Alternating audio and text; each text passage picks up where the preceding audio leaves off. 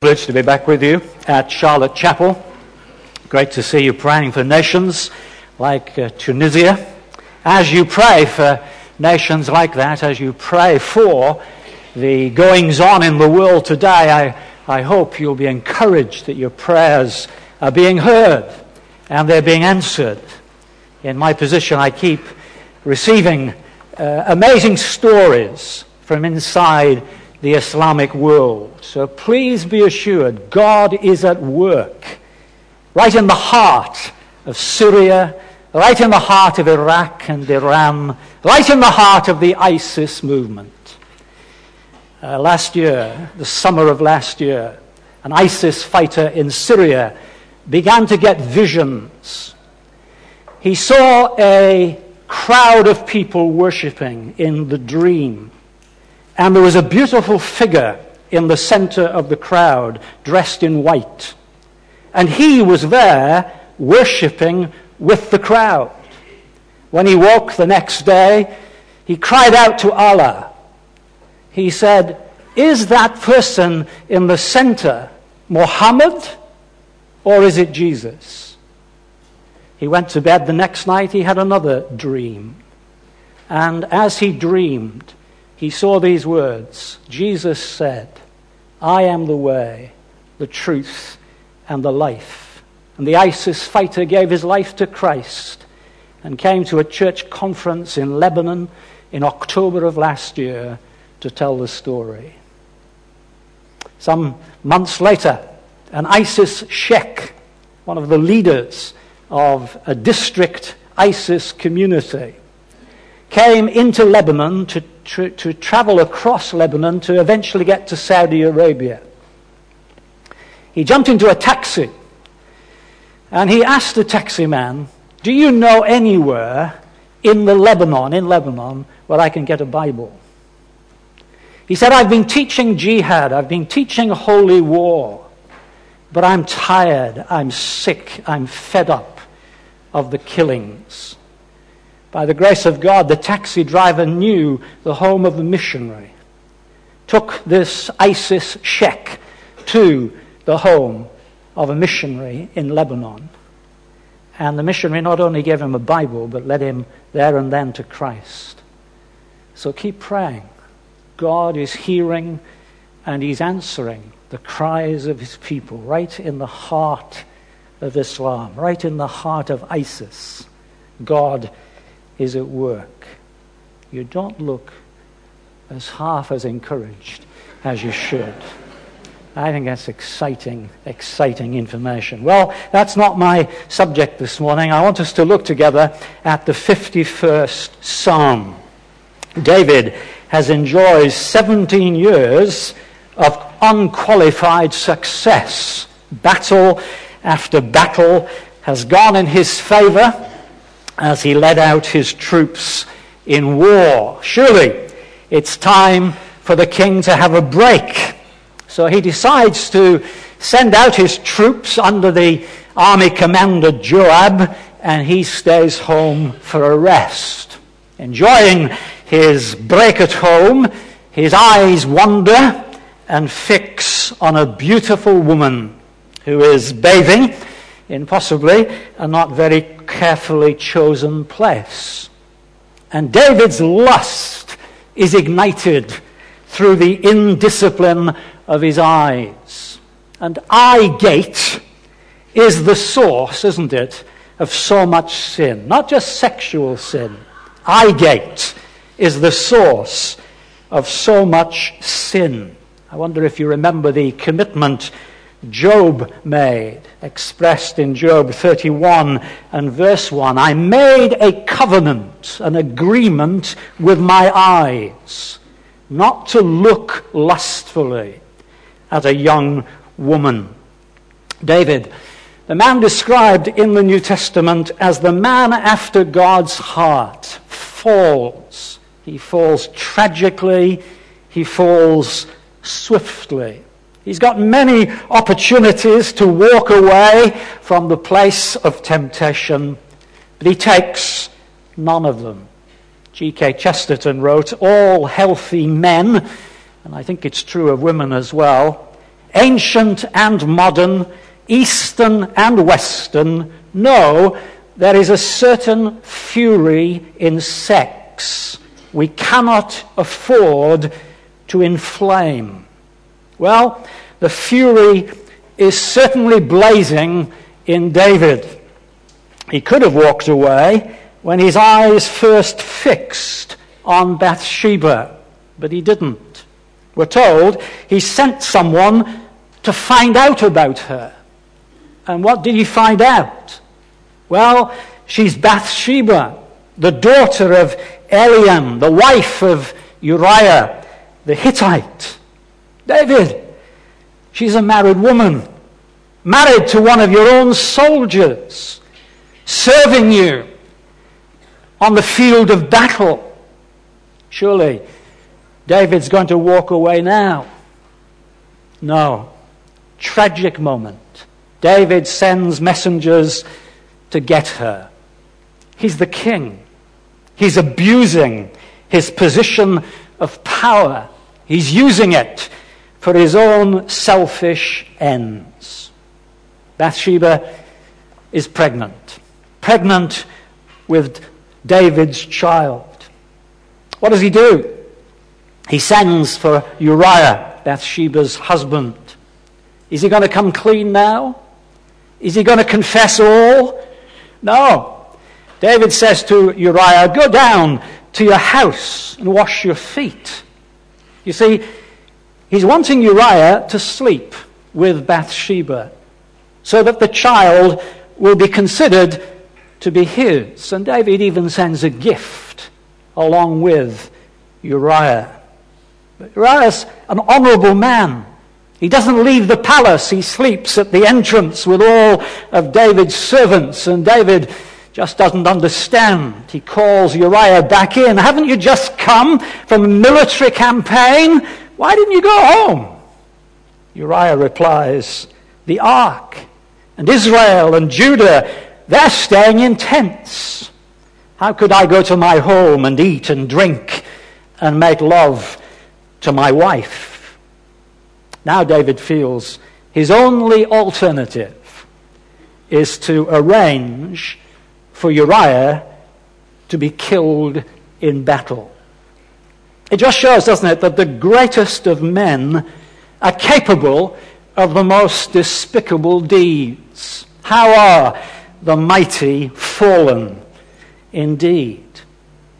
Well, 9 months pass.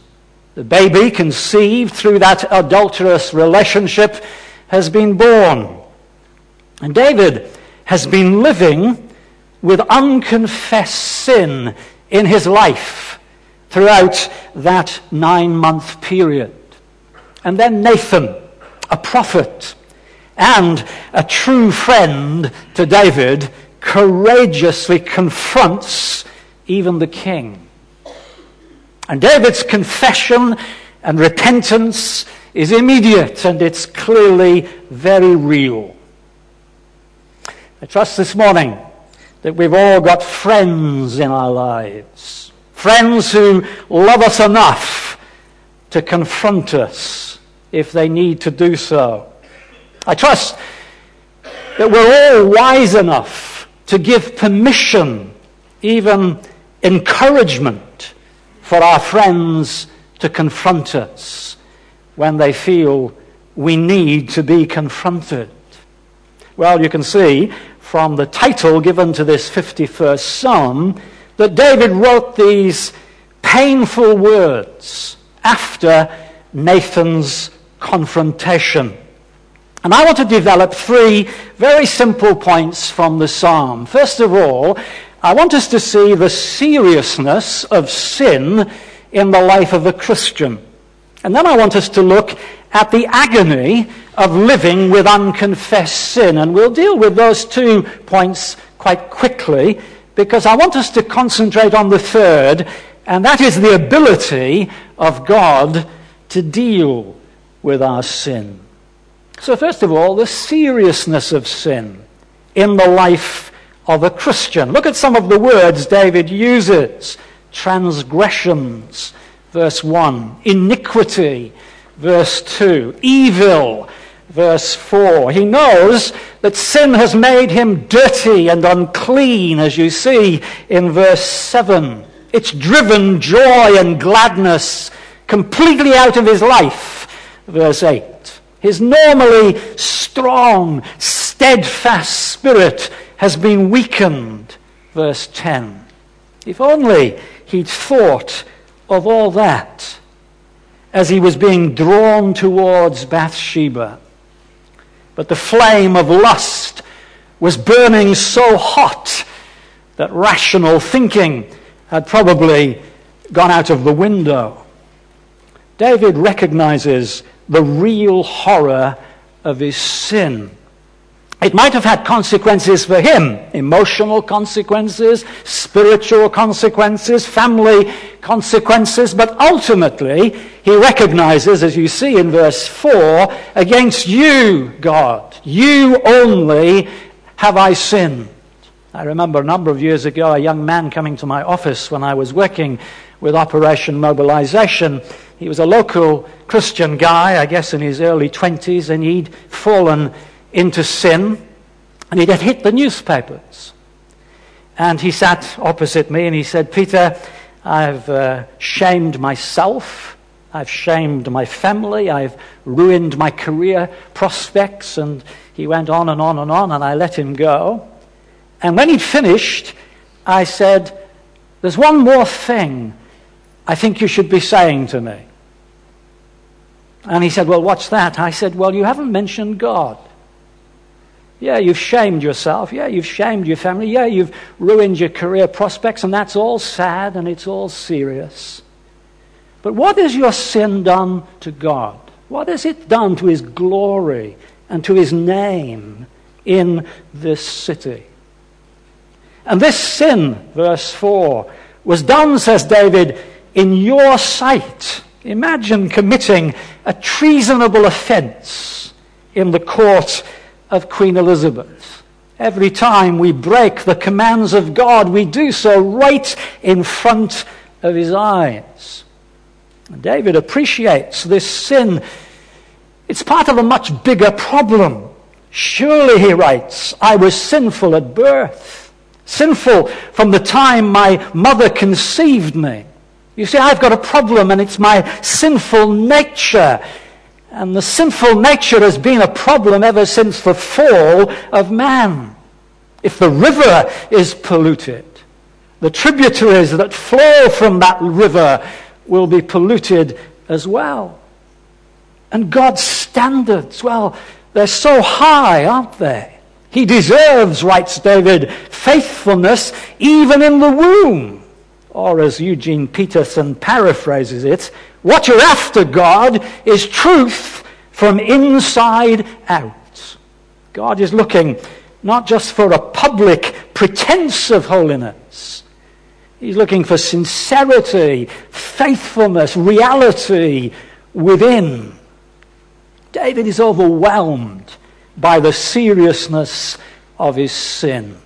And I hope and pray that you and I will appreciate just how serious sin is in the life of a child of God. Read those warning passages in Hebrews, however uncomfortable you might find them. Give them a read. In an age when there's a huge emphasis in the church on the grace of God, and that's a wonderful thing. It's a wonderful emphasis. But I pray we'll never underplay the seriousness of sin in the life of the believer. Look, secondly, at the agony of living with unconfessed sin. You can almost weep with David as you read his words in verse 3. "I know my transgressions. My sin is always before me." He couldn't get it off his mind. One moment of sinful pleasure, months of heartache, no doubt sleepless nights. It's possible that David was reflecting on this 9-month period when he wrote such psalms as the 32nd Psalm. Let me just read verses 3 and 4 of that 32nd Psalm to you. "When I kept silent probably silent about his sin. My bones wasted away through my groaning all day long. Day and night your hand was heavy on me. My strength was sapped in the heat of summer. You got very similar words, haven't you, back here in Psalm 51, where in verse 8 he writes about his bones being crushed. Let the bones you have crushed rejoice. In verse 12 he pleads with God, restore my joy. I wonder if you've experienced the strength-sapping, joy-stealing experience of living with unconfessed sin.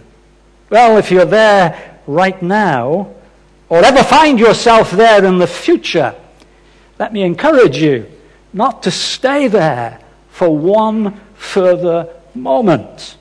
Let's look thirdly at the ability of God to deal with our sin.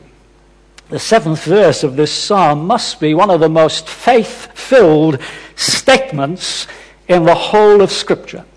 We've seen David recognizing the seriousness of his sin, recognizing that the standards of God are so high, adultery, treachery, organizing murder, and yet he writes in verse 7, cleanse me with hyssop, and I shall be clean.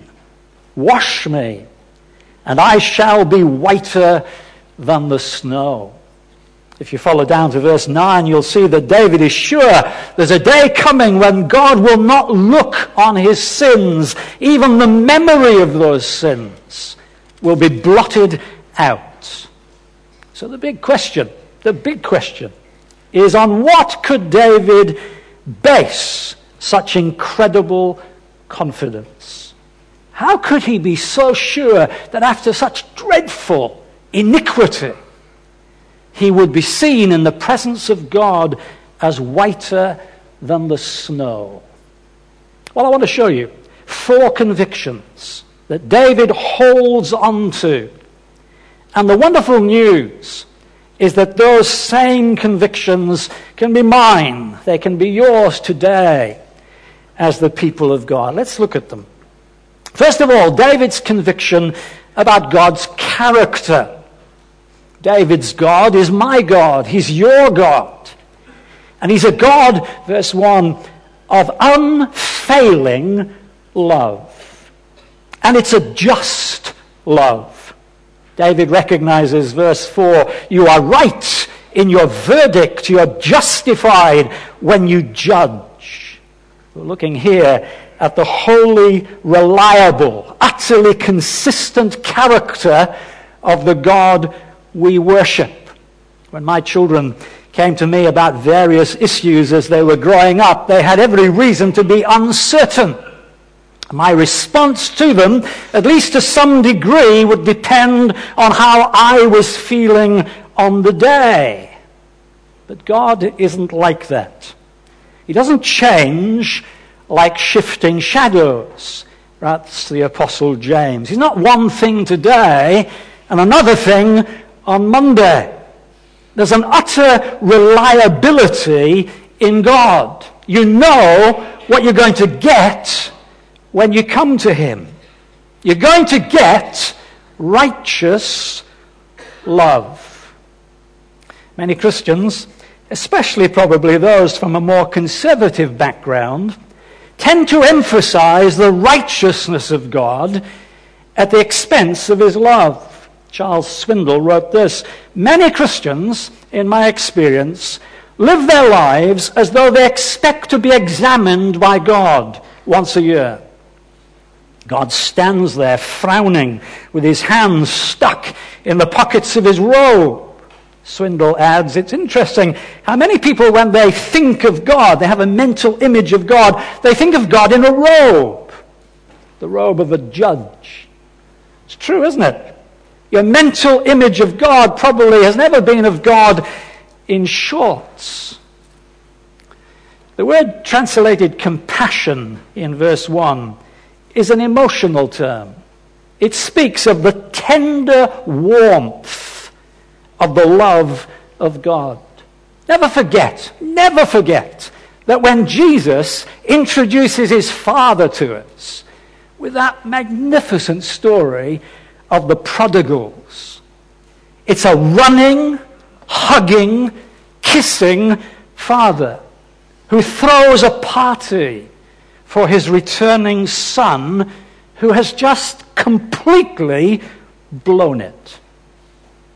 David's hope in the middle of his agonizing darkness, his hope is the character of the God he worships. Secondly, he has a conviction about God's covenant. The words unfailing love in verse 1 are covenant words. For all his sinfulness, David's conviction is that God's covenant with him is not based on David's performance. It's based on God's grace. Going back to the prodigal, he wanted to say to his father when he got home, I'm no longer worthy to be called your son. But the father said to his servants, quick, bring the best robe, put it on him, put a ring on his finger, and sandals on his feet. Servants in the eastern home would be barefoot. And the father says, get the sandals. Get the sandals. This is still my son. After all he has done, nothing can break that relationship. The covenants of God are as unshakable as the character of God. My favorite hymn writer, Scottish hymn writer, Horatius Bonar, expressed it beautifully.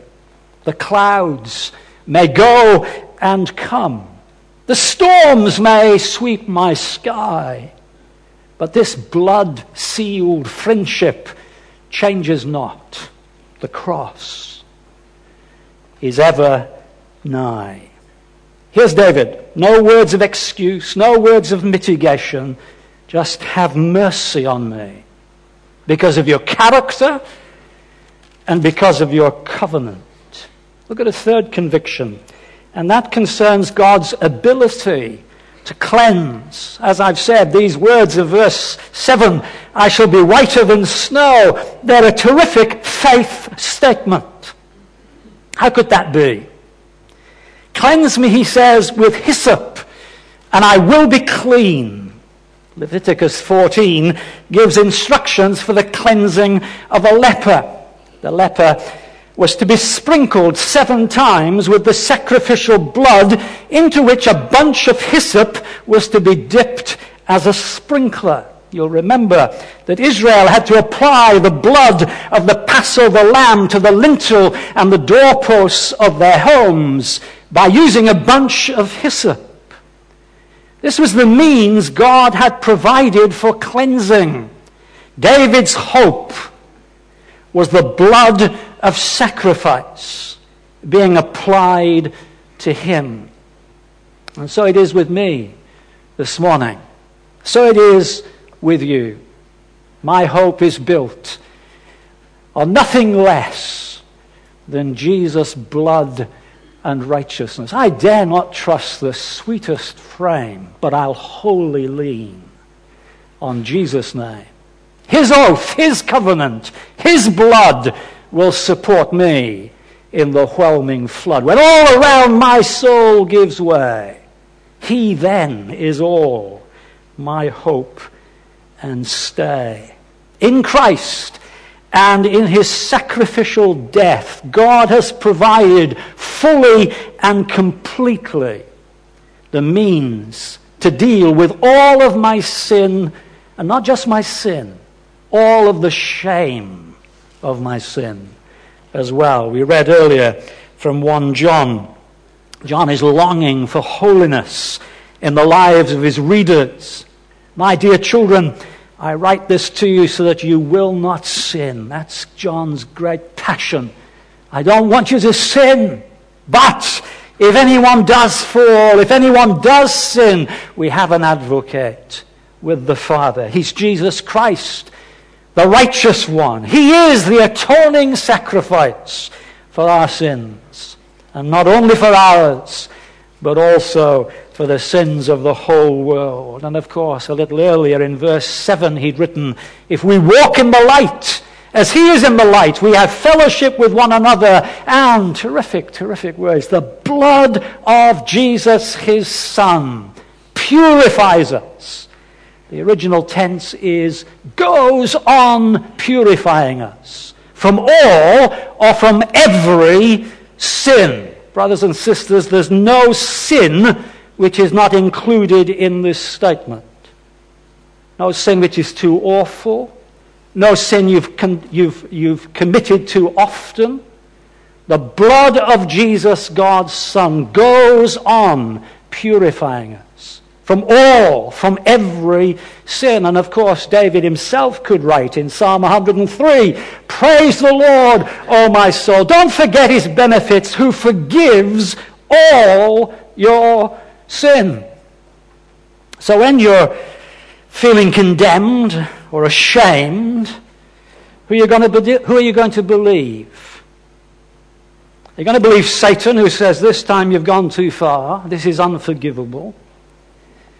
Or are you going to believe God, who is in his word says, the blood of Christ, my Son, cleanses the sins of all who come to me seeking forgiveness. David was convinced he was coming to a God of compassion who was committed by covenant to him and had provided the means to cleanse him, even from these most dreadful sins.